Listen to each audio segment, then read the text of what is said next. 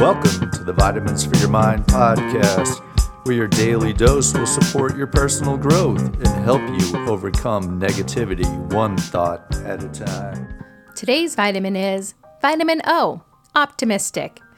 It's an inclination to put the most favorable construction upon actions and events.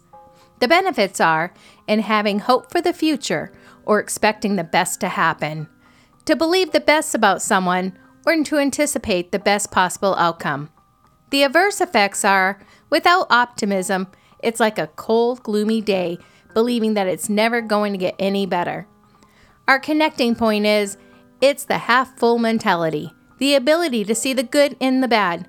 Like rose-colored glasses, it shapes your perspective. It gives others the benefit of a doubt. Self-check, reflect. How optimistic are you, and why do you think that is? 3 things to remember. 1.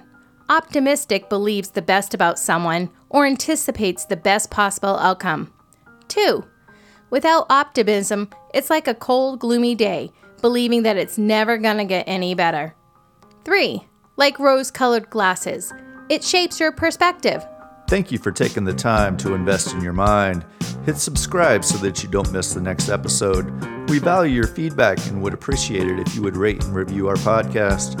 Have a great day, and remember, your thoughts greatly affect how you feel.